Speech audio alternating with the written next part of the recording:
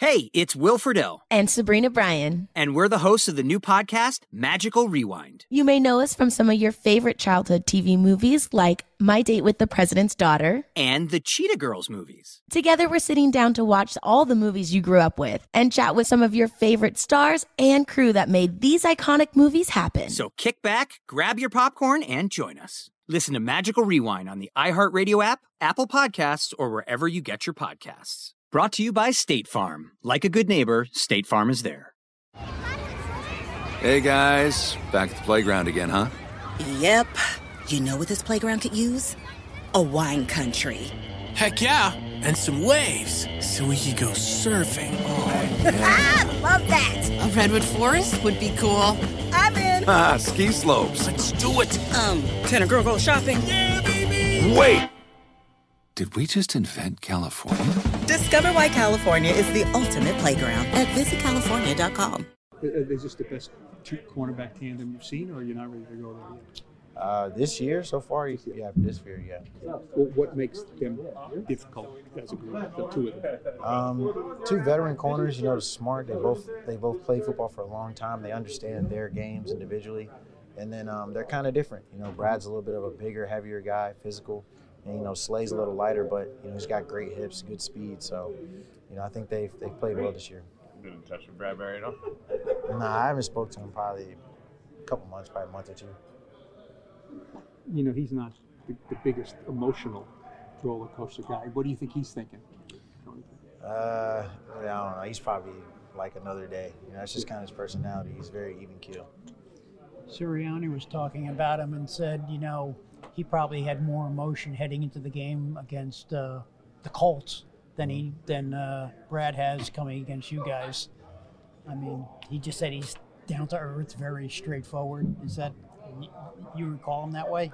Yeah, I would expect him to be that way. You know, he's not really much of a get ramped up kind of guy, you know, but he's always ready to play and does a good job. Does it feel different preparing for a team that's 11-1? No, not really. You know, every team, regardless of their record, has strengths, has weaknesses. You know, obviously we're going to try to exploit the weaknesses and stay away from the strengths.